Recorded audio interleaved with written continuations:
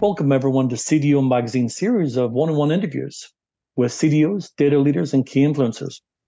I'm your host, Robert Lutton, Vice President, Sandhill Consultants, and I'm coming to you today from Toronto, Canada. Working with the CDO Magazine today, I have the pleasure of introducing Elif Tutuk.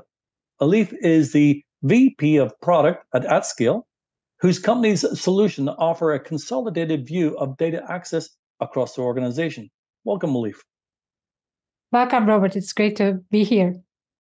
It is a pleasure. Now, before we begin, can we kind of have a little bit of a background about your role at AtScale and what does AtScale offer for its clients?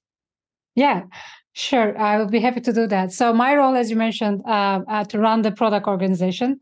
So we are at the age of really changing the paradigm of how cloud analytics is done. So when it comes to what AtScale provides, AtScale is a universal semantic layer platform.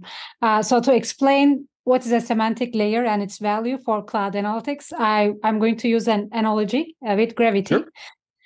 So far, within the data and analytics space, we have seen two major gravity shifts. The first one was the data gravity, right? All of the on-prem data moving to cloud to be centralized on the cloud data warehouses. Yep.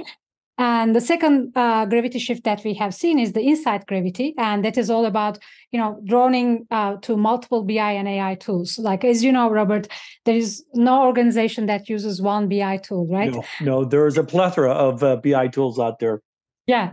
So in fact, I think on average, like organizations use 4 or more BI and AI tools.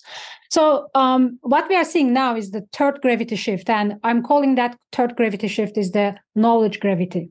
Then that knowledge gravity sits in between the data gravity and insight gravity, and this is where you actually transform your data and make it business ready. So that is where the semantic layer sits. And that is where the organizations define all of their business logic and transformations and metric definitions so that all of the BI and AI consumption can happen from the same place, providing single version of truth. Single version of truth is definitely what a lot of organizations are after. And just for our listeners, today we'll be exploring a couple of different topics around AtScale. The first was analytic mesh, which Elif had talked about and its impact on the analytics architecture. Then we'll head into the Gen AI and its potential to significantly transform the landscape of business intelligence. And then finally, we'll end up with the role of data analytics and their personas and how they're evolving rapidly. So with that, Elif, we've got quite an agenda for us. If we can dive right in from your point of view, given the distributed nature you just talked about of analytics architecture, and in the context of data mesh, from your point of view, how do the different analytics mesh frameworks facilitate seamless scalability and integration across a decentralized data team?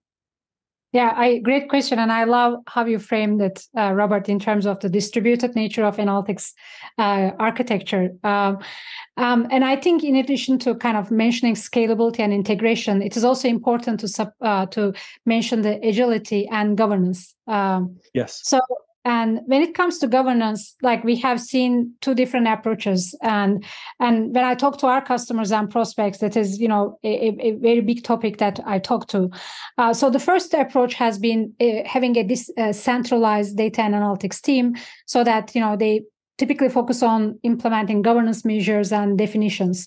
And we have seen the disadvantage of that approach because they create a bottleneck, and with the speed of the business, they are not able to produce the analytics product with the speed of the business. Right. And then we have seen the second approach that involves decentralized analytics teams, as you said, and that they also have their advantage, but their disadvantage is, then the decentralized teams, they create unnecessary copies of data extracts. You don't want to have a data extract, especially if you have the data gravity in cloud.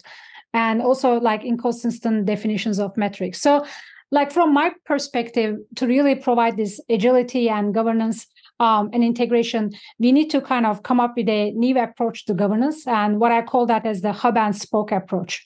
Right. And hub and spoke approach kind of takes the advantage of both a central governance, but ultimately it creates a federated governance, enabling the business units to be able to more easily work with data to create their analytics products. Certainly an evolving viewpoint, and we appreciate your knowledge on that.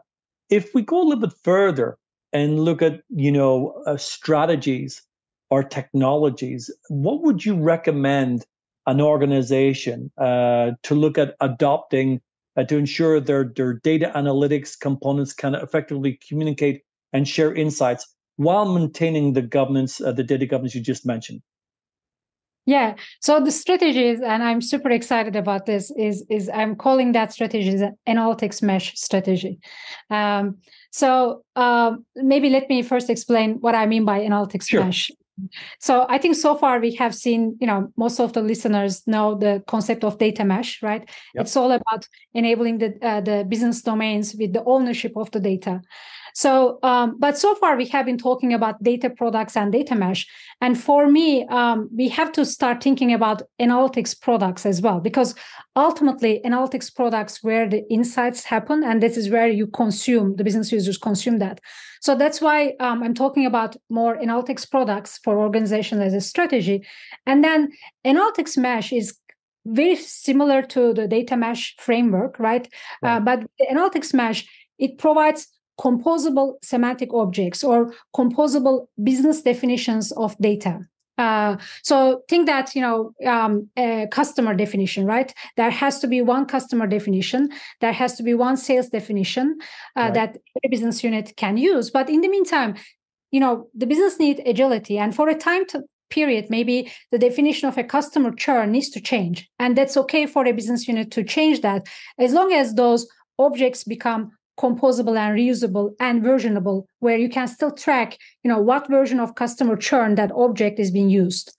So analytics mesh is a framework of all those composable semantic objects that the business units can actually come, reuse, and then put them together. So, Robert, it's like having a Lego building blocks. Right. Yeah. So, since I was a kid, I've been a big Lego fan. It's not like they are colorful building blocks, but they really help me to become creative and innovative. And since I've been, in the data analytics space with my career, I've been always I'm passionate about enabling the business units, users to innovate with data. I've been dreaming about having this concept of composable semantic definitions that you can put together so that ultimately you can build new analytics products with governance in place. And the analytics mesh really enables that. I think you're talking about a lot of key areas that clients are interested in. How do they get that analytics into the business hands while maintaining governance and easy to use? If I can ask, in your opinion, what best practices and tools, and again, feel free to leverage your own tool here, what tools can be employed to maintain these robust governance and compliance standards within the analytics mesh frameworks? Yeah, that's great. So to answer the question, I want to kind of, again, go back to Lego. Sure.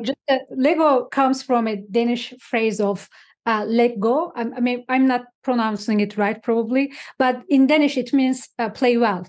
So the whole idea about analytics mesh is to let the users to play well with data, but in governance. So, and when it comes to tools and best practices to achieve that, I think we should really be thinking about versioning and really approaching these composable semantic objects as code. So analytics mesh with a universal semantic layer should be able to apply those object-oriented framework to these objects, where each object, like a metric, sales or a churn or customer dimension, they become all modular, and you really apply the best practice of software development into those objects, where they become versionable. They are modular. They are reusable.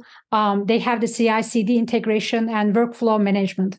So I think that those are the tools and the best practices that you need to think about to create that analytics mesh. And of course, you need to have a technology to enable that analytics mesh, and that is where the universal semantic layer like AtScale comes in place, providing that type of federated governance with a high-speed, cloud optimized analytics consumption. So last question on the analytics mesh, and feel free to kind of point our listeners into an area where they can find more information not on this. But analytics mesh represents obviously a paradigm shift. You mentioned this, the gigantic shift or technology shift you mentioned in the analytics architecture.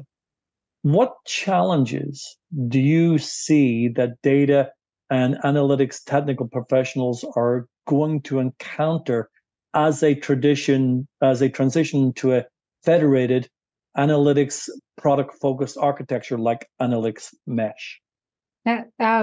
Great question. So I think a couple of challenges that I'm seeing, and then they are able to resolve that, with the technology, is number one, the users, they would like to use the tool of their choice. Right. So if you're a finance user, you want to analyze your data in Excel to get the job done. But if you're a marketing user, you may want to use Tableau or Click.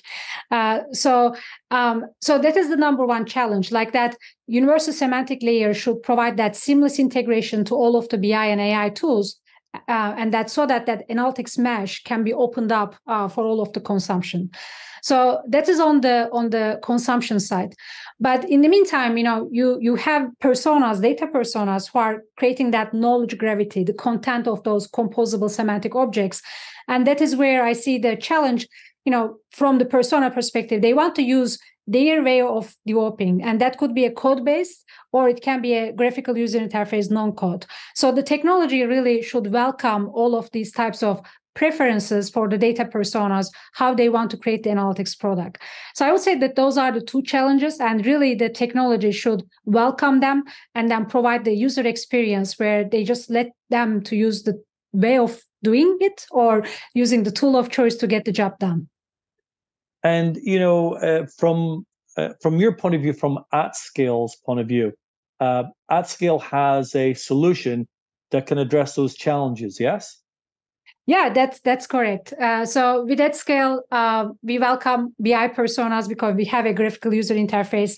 Now we are working on AtScale markup language that we are going to release end of this year, so that all the analytics personas can start creating analytics meshes and composable semantic objects.